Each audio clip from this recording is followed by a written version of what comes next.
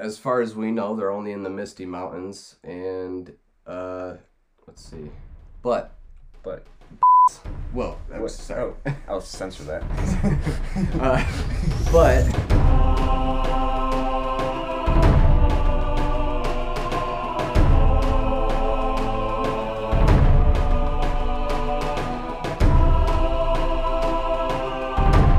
hello, everyone. Welcome to Exploring Middle Earth, a podcast about Middle Earth. Today's our Valentine's Day special.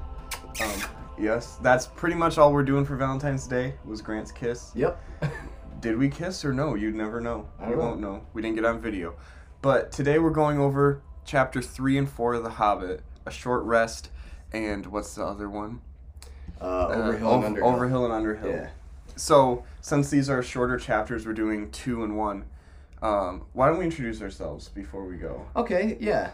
I'll introduce myself first. Okay. Or wait, why don't you introduce me and I'll introduce you? Okay. Okay. So, right next to me, although you can't really see that he's right next to me, but I hope you can assume he's right next to me, Yes. is Jay, and he's pretty moderate Yeah. with his Tolkien knowledge. We just watched the extended edition 4K 4K. Yes. Fellowship of the Ring Mm-hmm. on Saturday before we recorded this. Mm-hmm. So we're feeling inspired. Yes. That's it. Mm-hmm. That's about Jay. Yep. Sitting next to me is Grant. He's a Tolkien expert of this podcast and probably of a lot of like the range he lives in. Not gonna say where we live, but he probably knows a lot more than people within like a 50-mile radius of him. Thank you. Yeah. Yeah. I don't pretty- know. Once you get to 51, there's probably a few people. There might be someone out there. Yeah. But he knows a lot. He's read a lot of books and watched the movies Yeah. multiple times. And he just knows his stuff. Yeah. But today, we're going to start with chapter 3.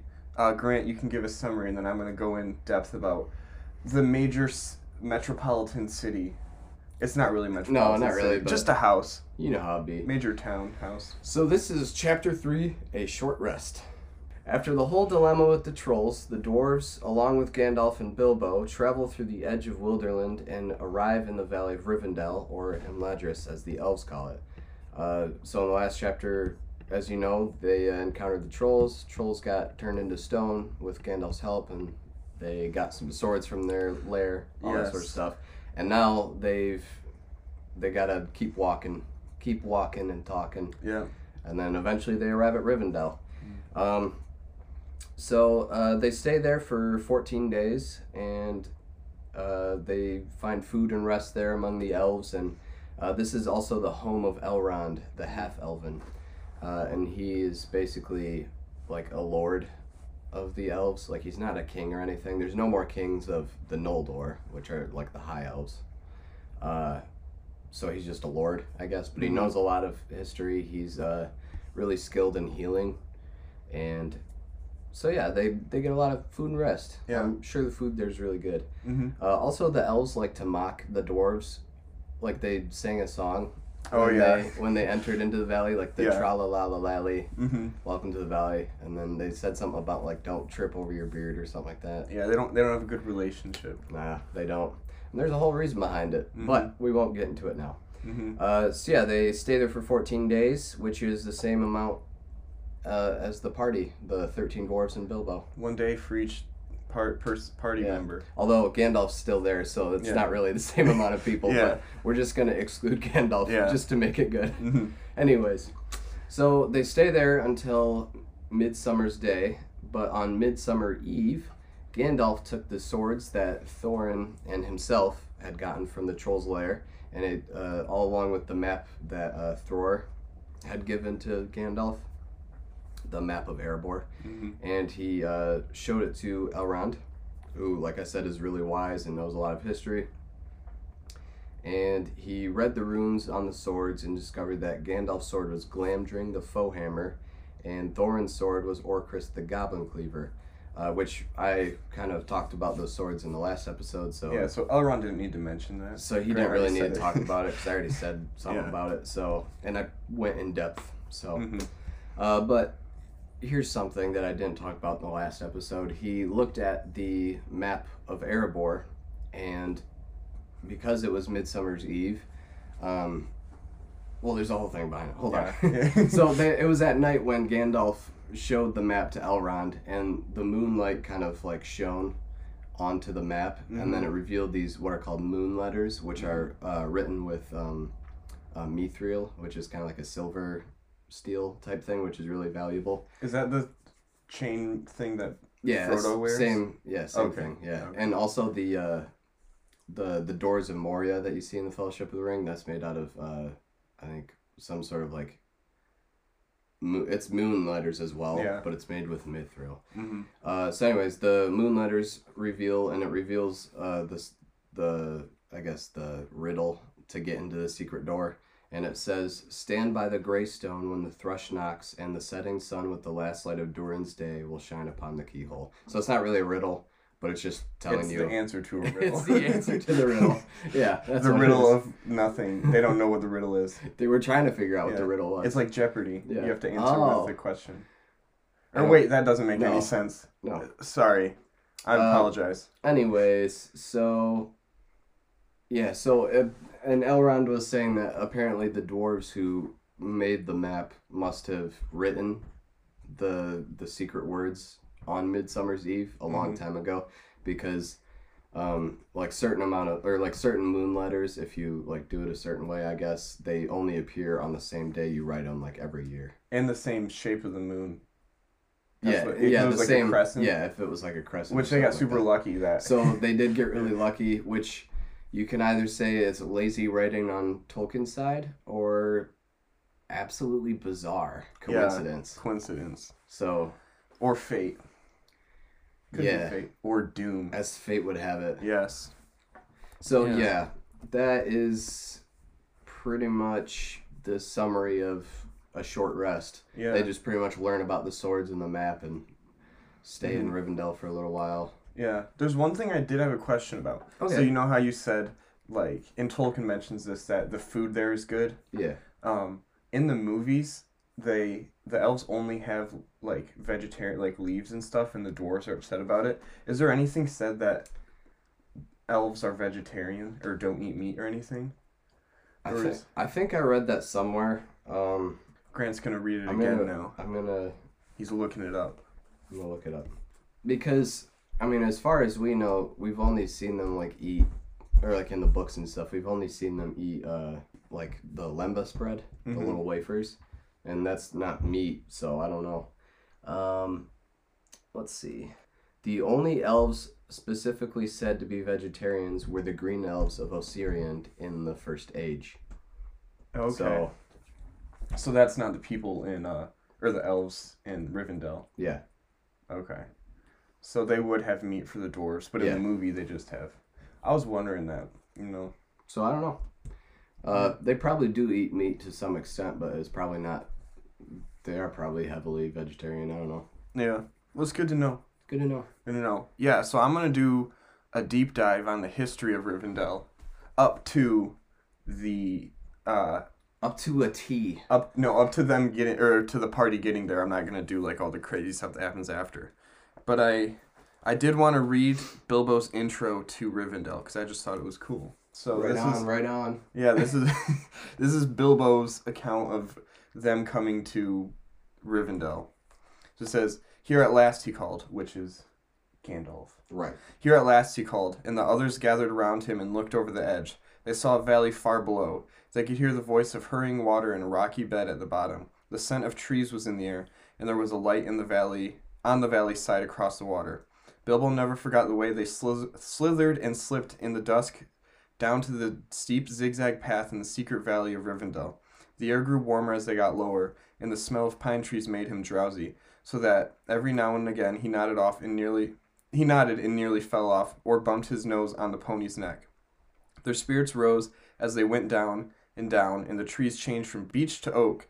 There was a comfortable feeling in the twilight. The last green had almost faded out of the grass when they came at length to an open glade not far above the banks of the stream." So that was a very nice. It's a very beautiful image Tolkien paints, and if you look at pictures of or like drawings of Rivendell, or just in the movies, it's a very beautiful place and like calming, a very peaceful place. and it reminds you kind of like it feels like kind of like a heaven on Earth, or on Middle Earth. Yeah. It's because Rivendell's not on Earth. No. But it's just a very calm, like peaceful place, where not a lot of evil happens. Especially when Elrond's there. He's like, not letting evil in here. Not in my watch. Yeah. So Rivendell, if you haven't figured out by now, is an elven town in the House of Elrond. And it's located, if you're looking at a map of Middle-earth and there's a Shire, if you go directly east from the Shire, right to the Misty Mountains, you'll find Rivendell, which is right on the edge of the Misty, like in the middle of the Misty Mountains range. That's where Rivendell is. And it's in the mountains, in like a valley in the mountains. So it's kind of hidden. That's why it took the party so long to find it. In Sindarin, Rivendell is known as Imladris, and that means Deep Dale of the Cleft. So it's just this hidden house. It's also called the Last Homely House. Yep. And so the founding of Rivendell, Rivendell was founded in the Second Age, and I'm just gonna give a quick overview because there's a ton of stuff that happened that caused it or led to the founding of it. But during the War of the Elves and Sauron, in the Second Age, Elrond led an army of elves of Lindon to fight against Sauron moving west. He was moving to Eriador, which is towards where the Shire is. The Shire wasn't like a thing back then, but the elves were there, and Sauron was coming from Rohan, which is at the very bottom of the Misty Mountains, coming up like northwest towards Eriador, and they were fighting back. So Elrond comes to fight him with his army, but he gets stopped. He can't Sauron's too strong to defeat, so Sauron pushes them away, and instead of fleeing back to Eriador or back towards the west,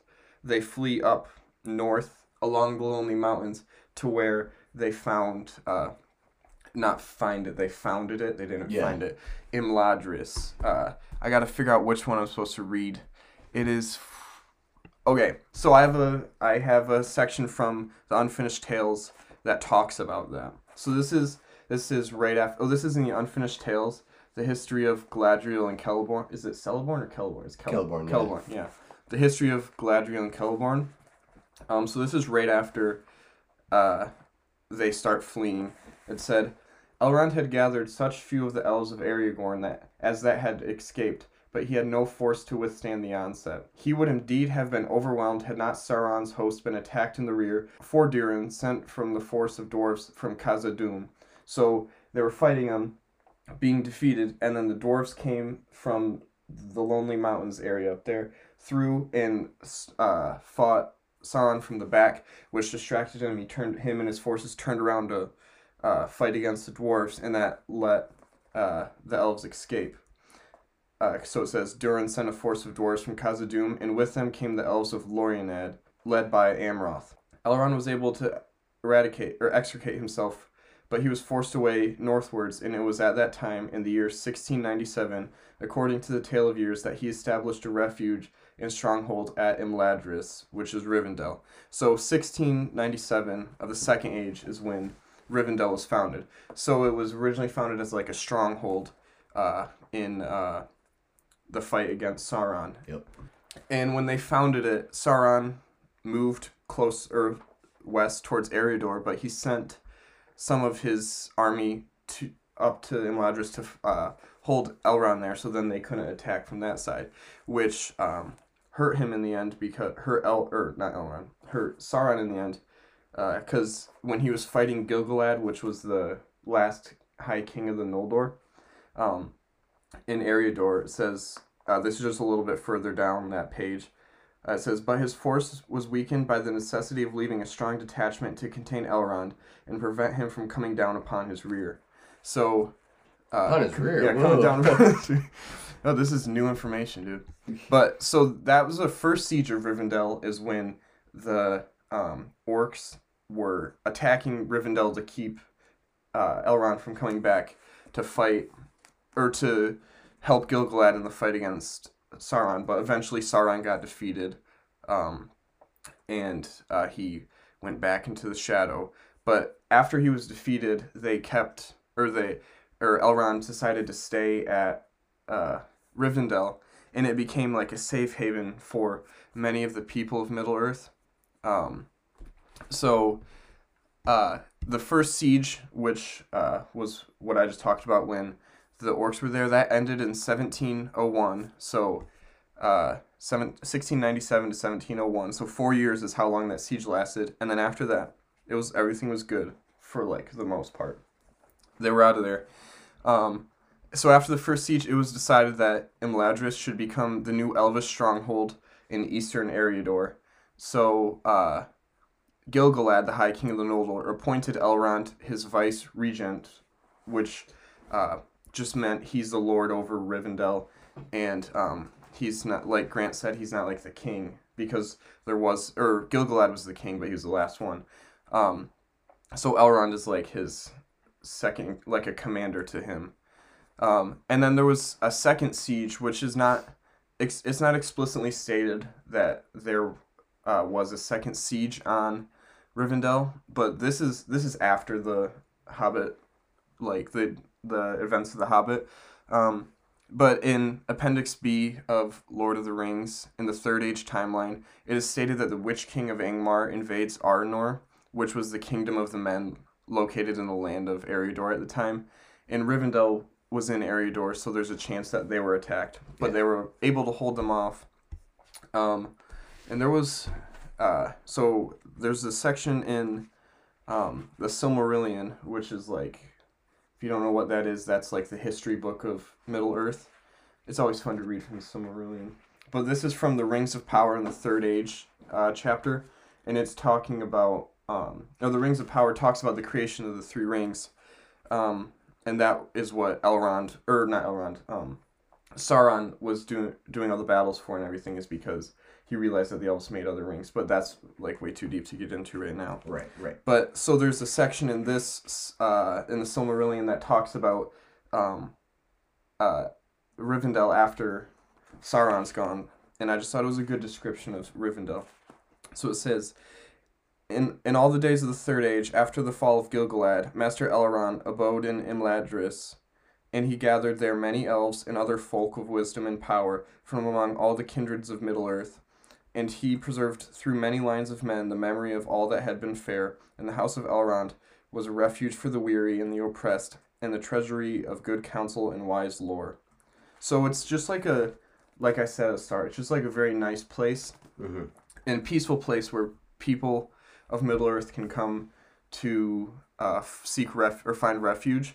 And an important part that's not really important about in The Hobbit, but overall in the scope of Middle-earth is it housed Isildur's heirs for a little bit. Yep. And then when Isildur's people became like rogues and just wandered, he took the shards of Narsil, which is the sword that cuts off Sauron's hand, and that's how they get the ring. They take that and house that at Rivendell, so that's why there's artifacts of Isildur and his heirs there, and it's also where Aragorn grew up, because Elrond allowed Isildur's heirs to stay there. So there's a lot of history that goes into Rivendell, and it's a big part of not just The Hobbit, but also a big part of Middle-earth and the history of Middle-earth. And it plays a big part after The Hobbit, but we're not going to go into that. But Tolkien was obviously inspired by something to create most of his stuff. Obviously, right. I mean, everything's inspired by something. But so in one of his letters, Tolkien's letters 306, he mentions his inspiration for Rivendell, which I thought was interesting because it's also kind of like an inspiration for like The Hobbit, like the story of The Hobbit. Yeah. It says, so in letter 306, he says, I'm delighted that you have made the acquaintance of Switzerland. Oh, I forgot to mention, this is Tolkien writing to his cousin, I think, who visited Switzerland. So it says, I am delighted that you have made the acquaintance of Switzerland, and of the very part that I once knew best, in which I had the deepest effect on me. The Hobbit The hobbits journey from Rivendell to the other side of the Misty Mountains, including the Glissade, down the Slithering Stones, and the Pine Woods, is based on my very adventures in 1911. So in 1911, when Tolkien was 19, he visited Switzerland, a place called Lauterbrunnen. I'm not sure if that's exactly how you pronounce it, but here, I don't know. I'll pull up a picture for you, Grant. Okay. If you want I looked up how to pronounce it, but I forgot. Look up, if you are not doing anything right now. Maybe Lauterbrunnen.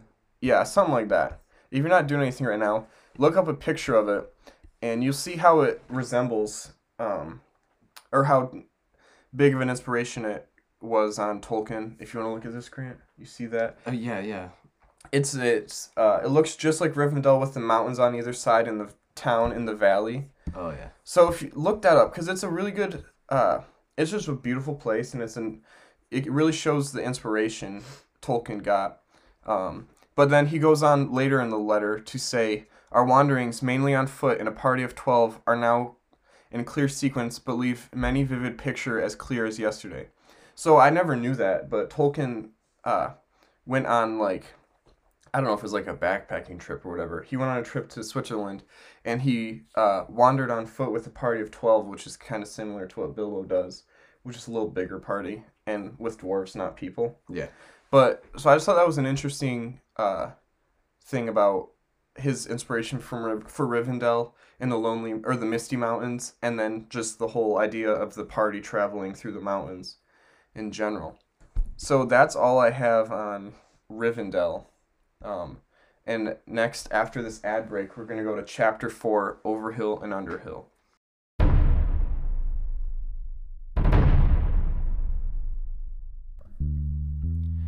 Hey everyone, have you been wondering where you can see the behind the scenes of this podcast or correct us when we inevitably get something wrong on the podcast? Well, I'm here to let you know. You can find us on Instagram at exploringmiddle_earth or on Twitter at expmiddleearth. If you don't want to look those up, links to both of those will be in the show notes.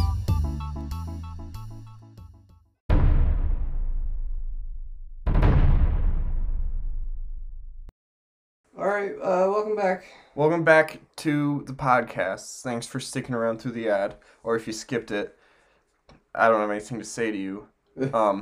Even though it's the same ad as every episode. Yeah, I don't have anything to say either. But, so I'm going to do the summary of Chapter 4, Overhill and Underhill. As Grant said in the last summary, it leaves off after they've just figured out what the moon runes were, or the moon letters were, what it said. So this chapter picks up a few days after the party has left Rivendell, and they're making their way along the mountains when a storm hits. They see two giants playing catch with a boulder, and the thunder is deafening. They send Keely and Feely to find shelter from the rain, and they come back to tell them that they found a cave, but Gandalf is a little suspicious because he asks, did they search everything in the cave? And then Bilbo mentions that it's important to search through a cave because you never know how far back it goes and what can be back there. So the party goes and camps for the night in the cave, and Bilbo is having a dream when he suddenly awakes and sees the ponies going through a passage in the cave. He shrieks when goblins jump out, and it wakes everybody up. And there's a bunch of goblins surrounding them, and Gandalf creates a big flash and disappears, which kills some of the goblins that were trying to attack him, or trying to restrain him.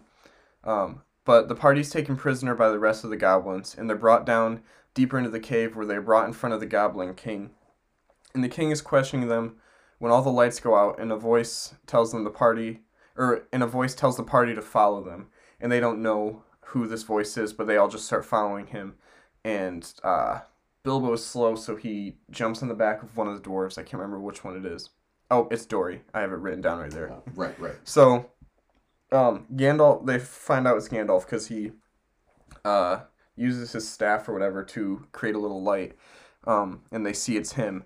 So Gandalf is leading them away, but eventually the goblins capture them after a little fight, because Gandalf and Thorin turn around and start fighting the goblins, but eventually they get caught. And Bilbo was riding on Dory's back, but when a goblin grabbed Dory, Bilbo was flung off and hit his head on a rock and was knocked out. Yeah, and he was left away, or the goblins never picked him up. He was left there, and that's when the chapter ends. Him being unconscious. Boom, Boom. bang, boom. Boom. Yeah, so I guess we don't know if Bilbo dies or not. That'd be sad if he did. That's because that's where the chapter leaves off, and we're not going to talk about it until 2 weeks later. So I guess you better read chapter 5, right? 5, yeah. Riddles in the Dark. Is that what it is? Oh, big chapter. This is a big chapter coming up. So I guess you guys better read that one in the next 2 weeks once this comes out. And then you'll find out. Yeah. But I wanted to talk a little bit about some lesser known things in that chapter, Overhill and Underhill, because I bet a lot of you guys are having questions as to what the frick were the stone giants. Yeah. Because if you've ever read Lord of the Rings or The Hobbit, as we are right now, or if you've watched the movies, they only ever appear in The Hobbit, both in the movies and in the book, once. And they're only mentioned once, pretty much. Yeah. And they're never in any of the other movies or books or anything. And so it was kind of speculated that Tolkien kind of had the idea to include giants in his world, but then kind of scrapped the idea after The Hobbit. And after all, The Hobbit was kind of like his kids fairy tale type book. Yeah. And so it might have been more of just kind of like a tall tale or a personification of the storm that was raging on in the mountains. Because it's Bilbo telling the story, so he could have exaggerated. Right, yeah. So it could have been when Bilbo was telling Frodo his story, or maybe when Frodo was a little kid, he could have been exaggerating. There were stone giants throwing boulders. Yeah. But as far as we know, they're only in the Misty Mountains, and there is one other mention, not of stone giants, but of giants in general. And that is that in Gondor, the city of Minas Tirith, it was said to have been carved out of the mountain by giants. Oh, yeah. And then also in Gondor as well, the White Mountains, pretty much, which is a main part of Gondor, was said to have been a home of giants before people started living there. And so the people that were living there, they were, I guess, once they started living there, they were natives, I guess. Yeah. So that's just how it works. Yeah. If you think about it, Native Americans weren't native to America when they came across the land bridge from Asia to America. But then I guess the next generation was. But yeah, and then after that, they were the only ones there. So that's the kind of the same thing with these people who were in the mountains. Yeah. So, so these people were, I guess, mountain men of sorts. They're pretty primitive people. I guess they would be distantly related to the Rohirrim, who would later come down to settle the plains of Rohan. But anyways, so these people had spoken of giants who once roamed the White Mountains and actually built the mountains to prevent others from getting into their land. And one of these giants had a name of Tarlang. Tarlang? Yeah. And he had somehow tripped or something, and he died by It's probably easy to trip as a giant. Yeah, by hitting his head. And so he died in southern Gondor, south of the White Mountains. And this was before it was actually Gondor, so it was just land. It's just land. Yeah. And the other giants neglected to clean up his broken body, so they just left him there like, well, all right. That's sad. And I mean, it's probably really heavy. Yeah, that's true. It takes a lot of work. Yeah, but his body eventually became incorporated into the land around it, and his neck. His neck. I don't know, I said it like that. His neck became Tarling's neck, which you can see all of this on the map. If you go in the back of the Lord of the Rings books, there's that little up close map of Gondor and Mordor and Rohan and all that. And you can see Tarling's neck in the south of the White Mountains, right by the River Morthond. And wait, where? Right there. Okay. It's on the left side of the map. Yeah, the very left side. Yeah. Wow. Right by what is that, the river? Oh, no, the River Morthond is right there, but you can barely see on the map. It's to the left of the River Kirill. Yeah. In the region of Lamadan. Yeah. So Tarling's neck is all that's left of his neck. It's kind of like this rocky ridge. And then apparently, I guess, he was carrying stones with him.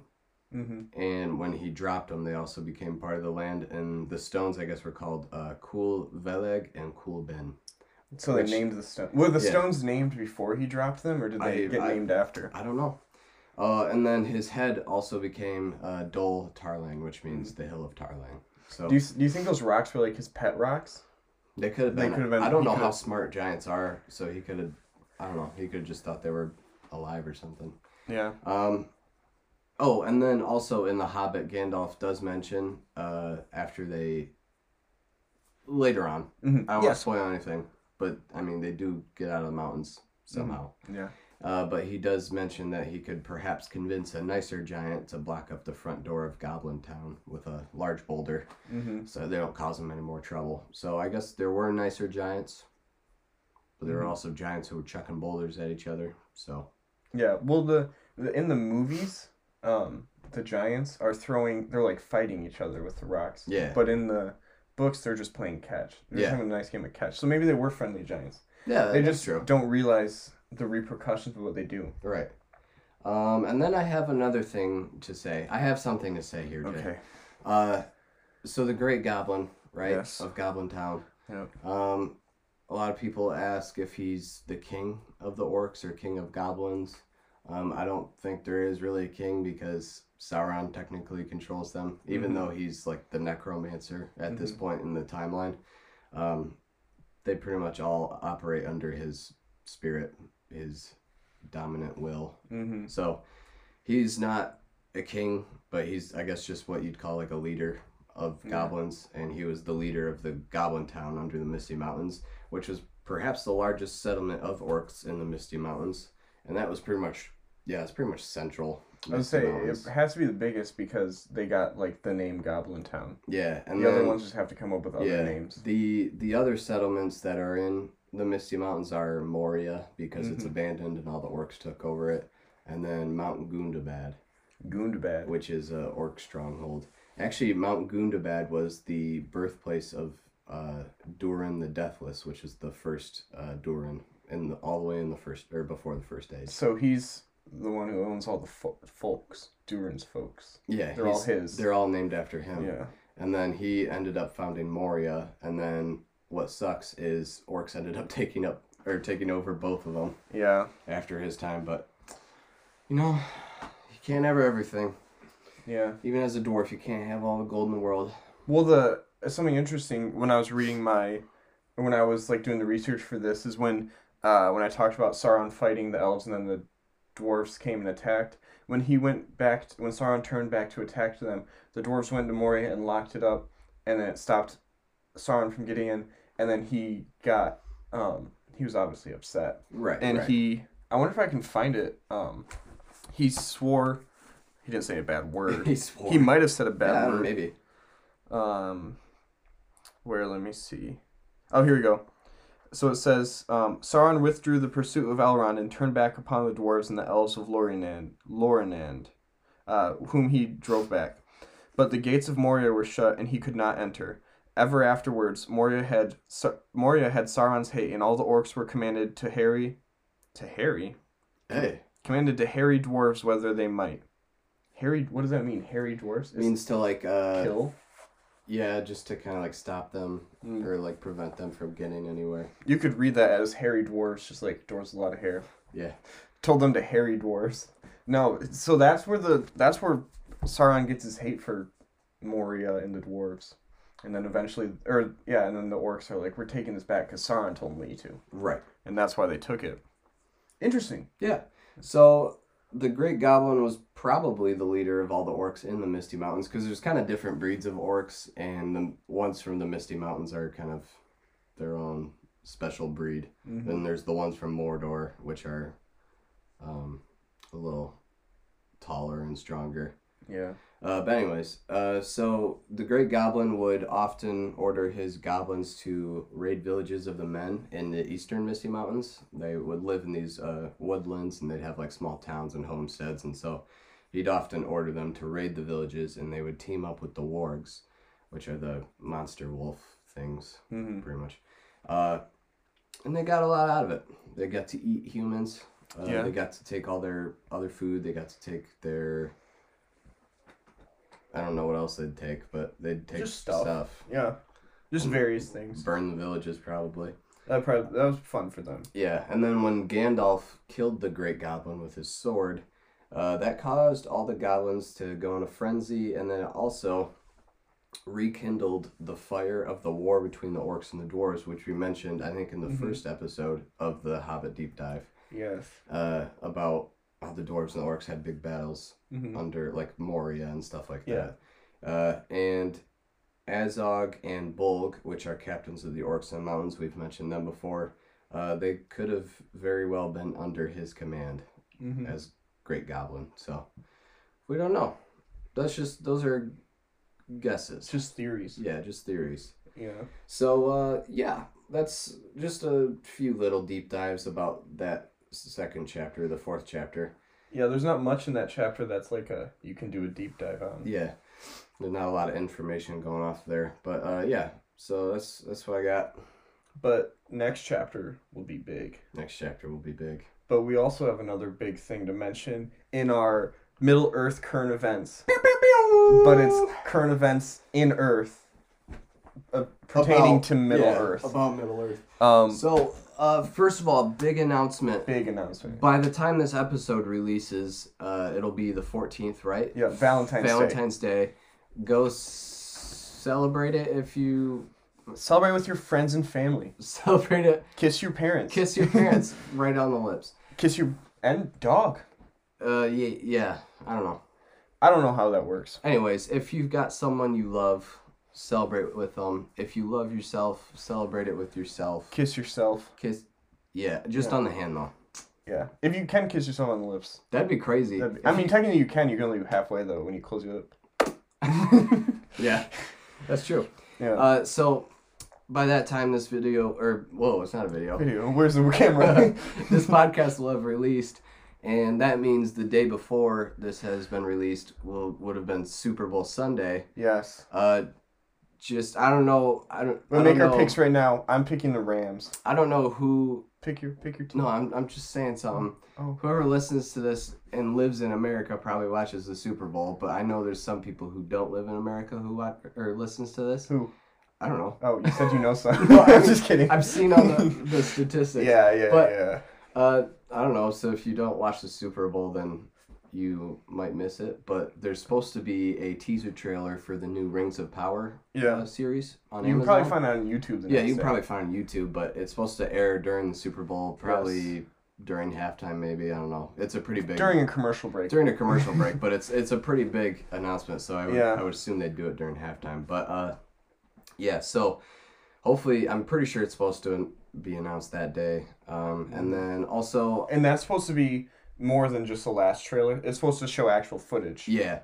And then also, I am going for the Cincinnati Bengals. Yes. I've always been a Bengals fan. Mm-hmm. Since I was about 8, I think. Don't let anybody tell you different. Yeah. People keep saying I'm a bandwagoner. I'm not. I've always liked them. Okay? Yeah. And let's see. I first liked them because they had stripy jerseys and stripy helmets. Yeah. The orange and black. They were pretty cool. Yeah. Like, they were the coolest looking team. Oh, yeah. They got the coolest jerseys, in my opinion. Well, actually, the Rams have cool helmets, too. I like but helmets. they didn't always have cool helmets. No. I like their colors now than what they were before when they were in St. Louis. Yeah. That was bad. Yeah, bad colors. Outdated. Also, I would not be upset if the Rams won because Matt Stafford is a great quarterback. Yes. And Jay and I have always been Lions fans. Yeah. And he was on the Lions for a long time, and he got traded this last year to the Rams, and he made it to the Super Bowl. Yeah. So we're a little mad, but whatever. Yeah. Good for him. Yeah, I'm Rams, but I'm not a Ram. I'm rooting for the Rams. I'm a Ram. But I wouldn't Dodge feel bad. Ram. I'd be happy if the Bengals won. Yeah. But enough of this jock talk. Let's get back to the nerd stuff for the nerds. So, also recently, the Rings of Power did release 23 new posters. That's a lot. Which only featured hands. Well, and torsos and waists. Well, and torsos and waists and stuff. But most of the focus was on the hands and whatever they were holding and stuff like that. Quentin Tarantino was like, it's like close. It's like the opposite of Quentin Tarantino. So he probably does posters with feet. Yeah, maybe. Gross. If Quentin Tarantino directed this, just their it'd be feet. their feet. What the heck? Gross. Some of them do have rings that they're wearing, and so that could be kind of like a hint at maybe some of those characters will don the rings of power, whether they're dwarves or elves or men. I'd be surprised if they didn't, because the title, Yeah. of Rings of Power. So I'm not gonna go through all 23. I don't know if did you have anything to say about them? Not really. I mean, you can't really talk about pictures. Yeah, I don't want to steal your show. I don't really have anything to say other than that they look cool. They do look cool. They look interesting. Really well made. And I am also interested. You probably mentioned the dwarf queen, the dwarf lady. Yeah. I'm interested to see like a female dwarf because I don't think you saw those in Lord of the Rings or The Hobbit. I'm just gonna talk about a few of them. There's a poster with a guy who has black armor and he's got like this black gauntlet on his wrist and hand, and it's got like spikes on the. It looks like Sauron's hand. And he's got this black sword. Yes. It looks like it would be Sauron's hand, but at this point in the Second Age when they're doing it, he looks like an elf. Yeah. So I don't think that would be his. Because he's trying to trick him. Yeah. Unless that's just his form, I guess, throughout the whole. I don't know why they would do that. Because it'd be cool seeing Sauron go from like a cool looking elf dude to a guy in black armor and stuff. It's kind of like an Anakin Skywalker to Darth Vader. Yeah, kind of. Yeah. No.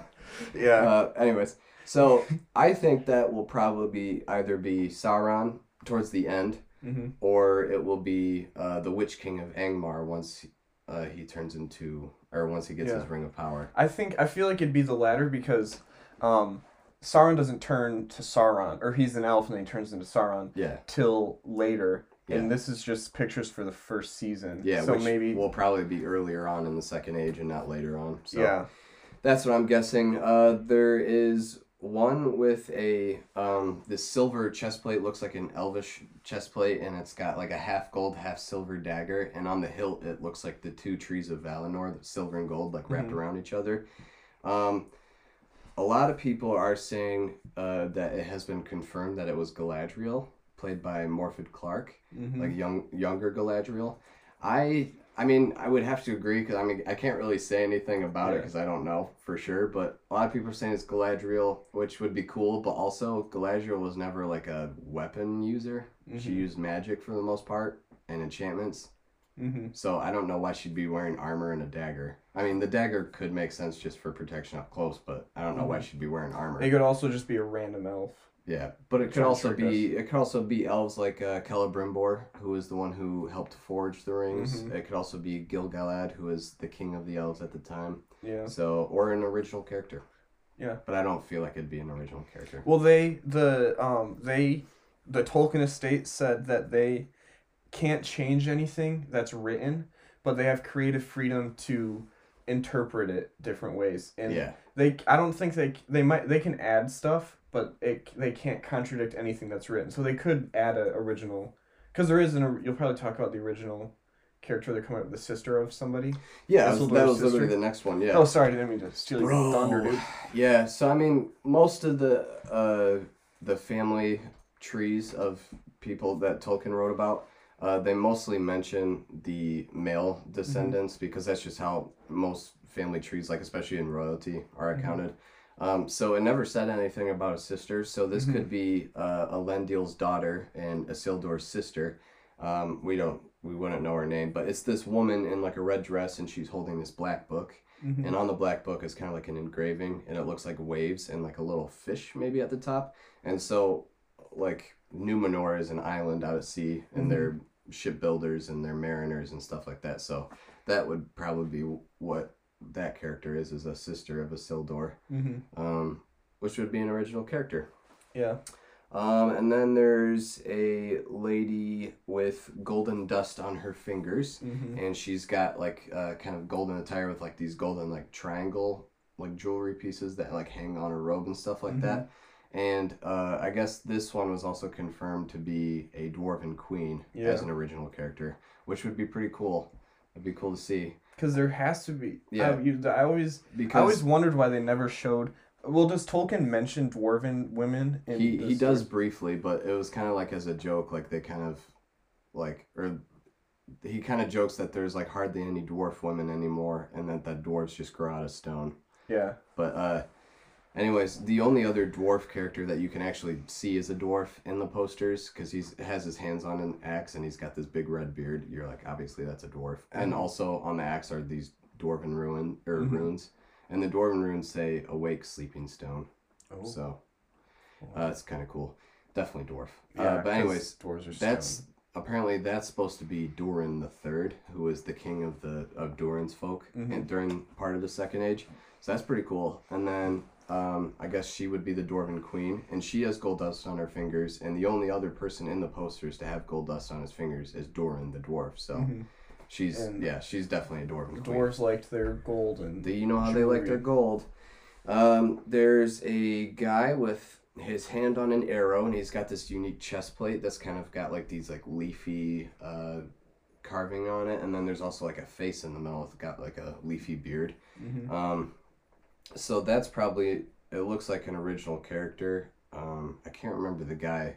I don't know. Some people were putting faces to the hands, so I guess people just had time to do that, but I can't remember his name now, the actor, but apparently he's probably one of the Numenorians or something like that. But that'd be pretty cool. I thought it was, it could be, like, it looked like an ant face, kind of the leaves on the beard. I love Ents, dude. That would be kind of crazy. They go hard, honestly. I hope they have Ents. Yeah, that would be cool, because they would be more common during the Second Age, because there's a lot more... And there would be the Ent women. The Ent wives. Because there's a lot more forested land in the Second Age, which would mean they would have more land to roam. So, yeah, there could be.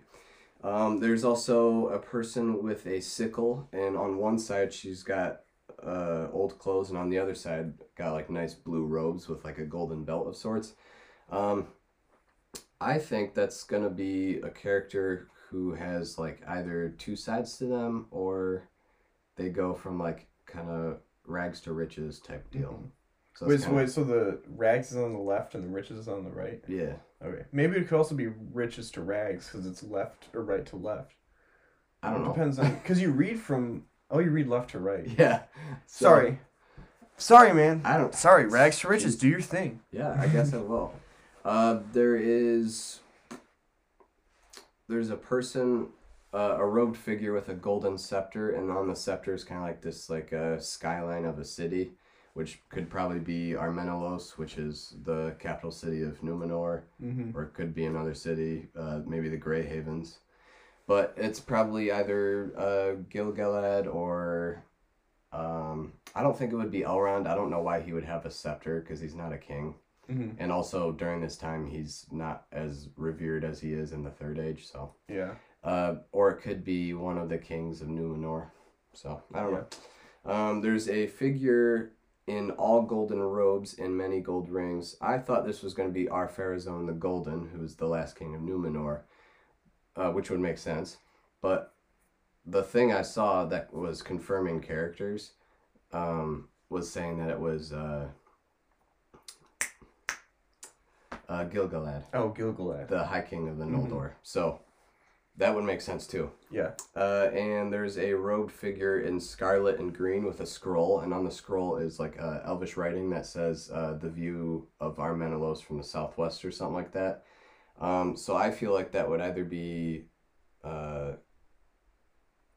Círdan or Gil-galad. Círdan is one of like the highest ranked people in Lindon of the High Elves, and he was also a shipbuilder. And the Numenorians, when they started sailing back to Middle Earth, they would sail to the Grey Havens in Lindon, and so that's probably someone gave him a map of Numenor. So that's what I think. It's probably one of the elves, one of the higher elves, maybe Elrond or Círdan.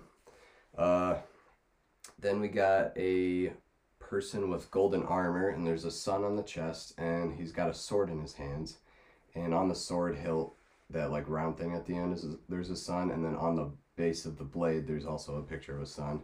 And that's the confirmation said it was Elendil, who is Isildur's father.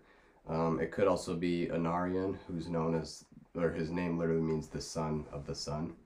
So yeah, could be him. And then there's a few characters that are holding what appear to be like giant berries or giant acorns or things that look big in their hands, but that's probably showing the new hobbits. Yeah. Just to kind of give a size comparison, their hands are small compared to the acorns and berries. Mm-hmm. Which I'm still against the hobbits being in the Second Age, because they could have been in the Second Age, but they were never mentioned. I read something. What is it? Because the hobbits are an offshoot of the race of men, and they got shorter over time, and they became more secluded. So I don't think they would have definitely been short, obviously, over this long period of time, but I think they would still be hidden in the Vales of Anduin, where their ancestral homes are. I don't think they would be, like, I swear if they have the Shire in the Second Age, I'm a freak. Yeah, because like I said, Arnor was the kingdom in that time, so Shire wasn't a thing then. Yeah. I don't remember where I read it, but one of the characters who claims they're playing a hobbit, he said, I think it's this guy, Lenny Henry. Oh, yeah. He had an interview. I'll see if I can find it. He said something about how the hobbits were, like, in the place they were at, where it was going to be, like, there were going to be more Black, Asian, and multicultural hobbits or something like that. Multiracial hobbits. Yeah, he said... and they said it's like a tribe, not a race. Yeah, but it was one of the races, or one of the families of hobbits. Oh, the Harfoots. Harfoots. Yeah. He claimed, I didn't read it or anything, that in the appendices it mentions in the family trees section or whatever, it mentions that the Harfoots were like around dwarves, I think it was. Yeah. So I think, or we're around dwarves like way back. It never says the Second Age, but I think they like were able to interpret that as a Second Age. So that's why I think they're having hobbits in there. But I, like you said, I don't think they should have the Shire in there. Yeah. Because oh wait, here, let me see. It says in Concerning Hobbits, page 12. Wait, is that in Lord of the Rings? Yeah. However, it turns out I'm still against hobbits being in the show. I know they want to put hobbits in there, though, because it's a very well-known people. Because that's kind of, that'll probably be their selling point, honestly. Is the hobbits in it? Yeah. Yeah. Okay, let me find it. It just doesn't make sense, though. Unless like some of the episodes will have things to do with like the Vales of Anduin. Mm-hmm. I don't think they should be in there. I don't know if I'll be able to find it in time. The Harfoots. Oh, it says right here. So this in my edition, I think it's like just a basic edition, like what everyone is. On the page 3 of the prologue, it says, "The Harfoots had much to do with dwarves in ancient times, and long lived in the foothills of the mountains. They moved westward early and roamed over Eriador as far as Weathertop, while the others were still in wilder land. They were the most normal and represented variety of hobbits, and far more numerous. They were most inclined to settle in one place and longest preserve their ancestral habit, living in tunnels and holes." So it says dwarves. They had much to do with dwarves in ancient time and long lived in the foothills of the mountains. So I guess it says that they were it mentions that they had dealings in ancient times with dwarves. That would be in the Grey Mountains and the Misty Mountains. Yeah, so it doesn't really say, or it doesn't say in this explicitly in the Second Age. Yeah, and then when they do move into Eriador and wander around, like especially around Weathertop, right? Is that what it said? Yeah. That's in the Third Age when they first come into record of the elves. Yeah. So. Oh, and the paragraph above it says the Harfoots were browner of skin, smaller and shorter. So that's why they're having more diverse hobbits. Yeah, yeah. But yeah, so I guess you could, if people don't understand the history of hobbits, they could think that they could be like, oh, the hobbits were around then. Yeah. But Tolkien never says they were. So I wonder how that works, because they said they can't contradict anything in the book. So I guess maybe since it doesn't explicitly say that happened in the Third Age, they're allowed to put it in the Second Age. Yeah. I don't know, but definitely the Shire wouldn't be there. Yeah. They would just be like nomads roaming. Yeah, I could go into how I don't think the hobbits would be. I mean, I don't think they would be. They would be tribes technically, because they are an offshoot of the race of men. So technically, they are men and therefore a race. But the tribes are Harfoot, Stoor, and Fellowhides. But I could go into how I don't think there would be different culture or like racial identities within the hobbits, but I don't want to do that because that could get pretty. Yeah, maybe that could get pretty on the fence. Maybe after the show's released. Yeah. And if it is like that, you can talk about that if you want to, and you can prepare for it too. Yeah. But yeah, so the hobbits won't be like, if they're included, they're not gonna be like the hobbits in Lord of the Rings where they're like in a town and they have like all these hobbit holes. They might have like a few hobbit holes together in like a small community, because like Gollum or Smeagol, when he grew up, like his kind of like, there was a small community. It was more like a family clan, and it was led by his like grandmother or something like that, and she was like the matriarch of the family. So it was small communities of these people. Yeah, but it'd probably not be like furnished like they are. No. Yeah. Yeah, so it wouldn't be as civilized or anything like that. So other than that, other than the hobbits, there's a guy with a sword that he's holding, and he's on the sword. The hilt of the sword is kind of like a wooden horse, and so I swear if they put Rohan in here as well, I'll lose it. Yeah. But I don't think they'll do it as Rohan. They'll probably have it as a character of the Northmen who lived in Rhovanion, east of Mirkwood at the time. They weren't yet in the Vales of Anduin. There were woodmen in the Vales of Anduin, the ancestors of the Beornings, but not the ancestors of the Rohirrim. They were still to the east of Mirkwood. Yeah. So, but they've long revered horses because there's like a lot of grasslands out there. So, so that's probably what that guy is, and then. Yeah, there's a few other ones. There is a figure with blue robes accented with gold, and I thought it would be just like another king or noble of Numenor or an elf or something like that. But that one I think was confirmed to be our Pharazôn the Golden before he became king. Yeah. So that's all I got for that. Yeah, there's not a lot of information about They're cool to look at though. It makes you excited. Well, maybe by the time this is released, there'll be more information because the trailer, the teaser trailer came out, which I'm excited for. Very much so. Very much so. Okay, time for trivia. Yeah, Tolkien trivia. Do you want to go? Because last time I asked you first and you asked me. So you asked me first. So I'm looking sort of specific, but it's not. I don't think it's super hard. So when I talked about the giants of Gondor, pre-Gondor in the White Mountains, who did the people who lived, the men? Who did the people become in the Third Age that lived in the mountains? Oh, was it the Rohirrim? No. Oh, dang! I thought you said they turned the Rohirrim. No, that was a different group of people that I said. Oh, they came from the north. But these people have always lived in the mountains, and by the Third Age they turned into something else. I don't know. It has something to do with Isildur and a oath that was broken. I can't think of. It's Isildur. Are they Isildur's ancestors, and then they like turned rogue? That's not them? No. I don't know. I can't think of anything. It's the undead army, the Oathbreakers. Oh really? Yeah. That's those people. So the people you see in the Return of the King, that Aragorn and Gimli and Legolas see, those are the people who lived in the White Mountains that weren't Gondorians. They refused the summons of Isildur to fight against Sauron, and so he cursed them to be undead until they fulfilled their oath. And so those are the same people who had stories of giants in the mountains. Yep. They should have asked them before they were dead for good. Yeah, they should have. Yeah. But that's why I'm not a Tolkien expert and you are. Sure. Because I didn't know that. Yeah. Okay, my trivia question. It's in chapter 4 is where this takes place. So this isn't as big of a question. This is a smaller question. Okay. So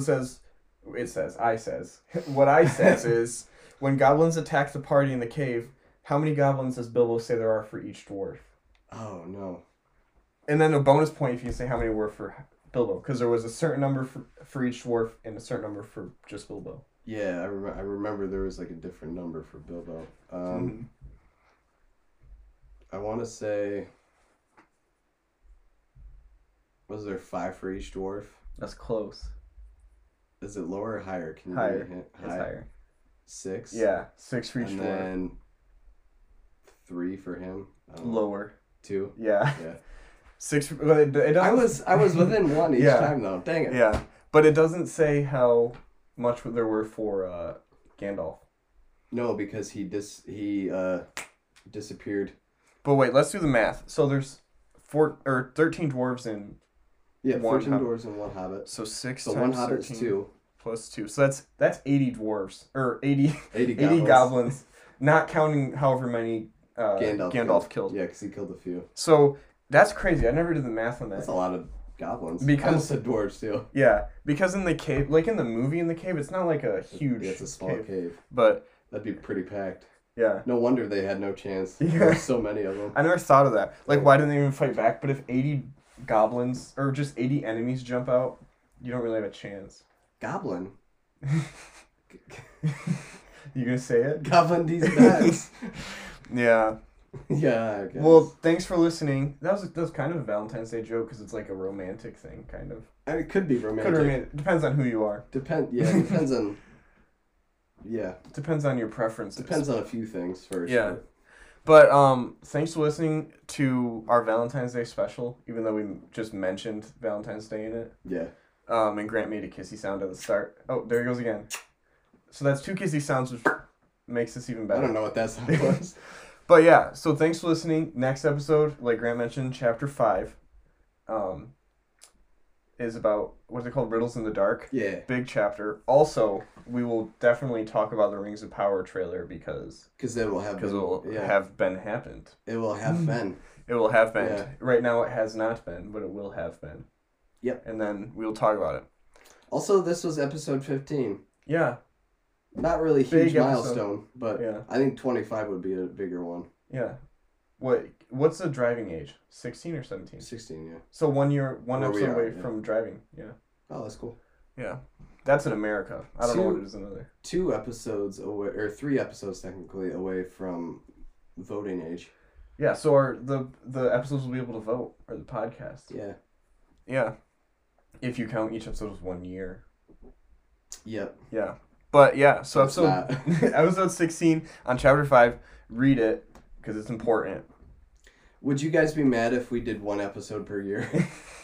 I don't think anyone would listen. Or we wouldn't have recurring listeners. No, we wouldn't. Yeah. Yeah. Because last episode we said that these 2 chapters were goated. I think I was just joking. We were just joshing around. Because this is probably the goated chapter. This is probably the goated chapter. Because yeah. this is like the chapter. Like. This is the chapter everyone remembers. Yeah. This chapter goes down in history as the goated chapter. Rudolph the Red. Oh. Oh. Maybe. Yeah. I don't know. But yeah. Goated of all time. And goated of all time. Yeah. Have a goated Valentine's Day. Yeah, have a goated Valentine's Day with your goated ones. Yeah, your goated ones. Yeah, and hopefully that trailer's goated. Yeah. But we'll see. Hopefully the Bengals outgoat the Rams. Outgoat But that's impossible, the though. Rams. You can't outgoat a ram. Can't outgoat a Ram. Well, goats aren't rams, so rams aren't goats. You can't out-tiger a Bengal. Yeah. So, try it. You can't. Yeah. We'll see who's the You goated can't out team. Pizza the Hut. Yeah. Okay, we're never gonna end if we just keep doing alright, this. bye. Bye. Okay, Happy Valentine's Day. bye.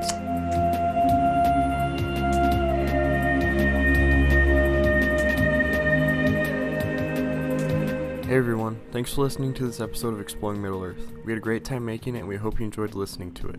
If you did enjoy the podcast and want to support us, there's 2 ways you can do that. One way is to rate and review us on Apple Podcasts and Spotify. This helps us a lot because it builds up our reputation. You can also share this episode or the podcast with your friends. You can find us on Instagram at exploringmiddle_earth or on Twitter at expmiddleearth, where we will post updates and behind the scenes pictures. The link to those will be in the show notes. Each episode goes up every other Monday, so episode 15 will be up on February 28th, and it will cover chapter 5 of The Hobbit, so be on the lookout for that. Thanks again for listening, and we'll see you next time.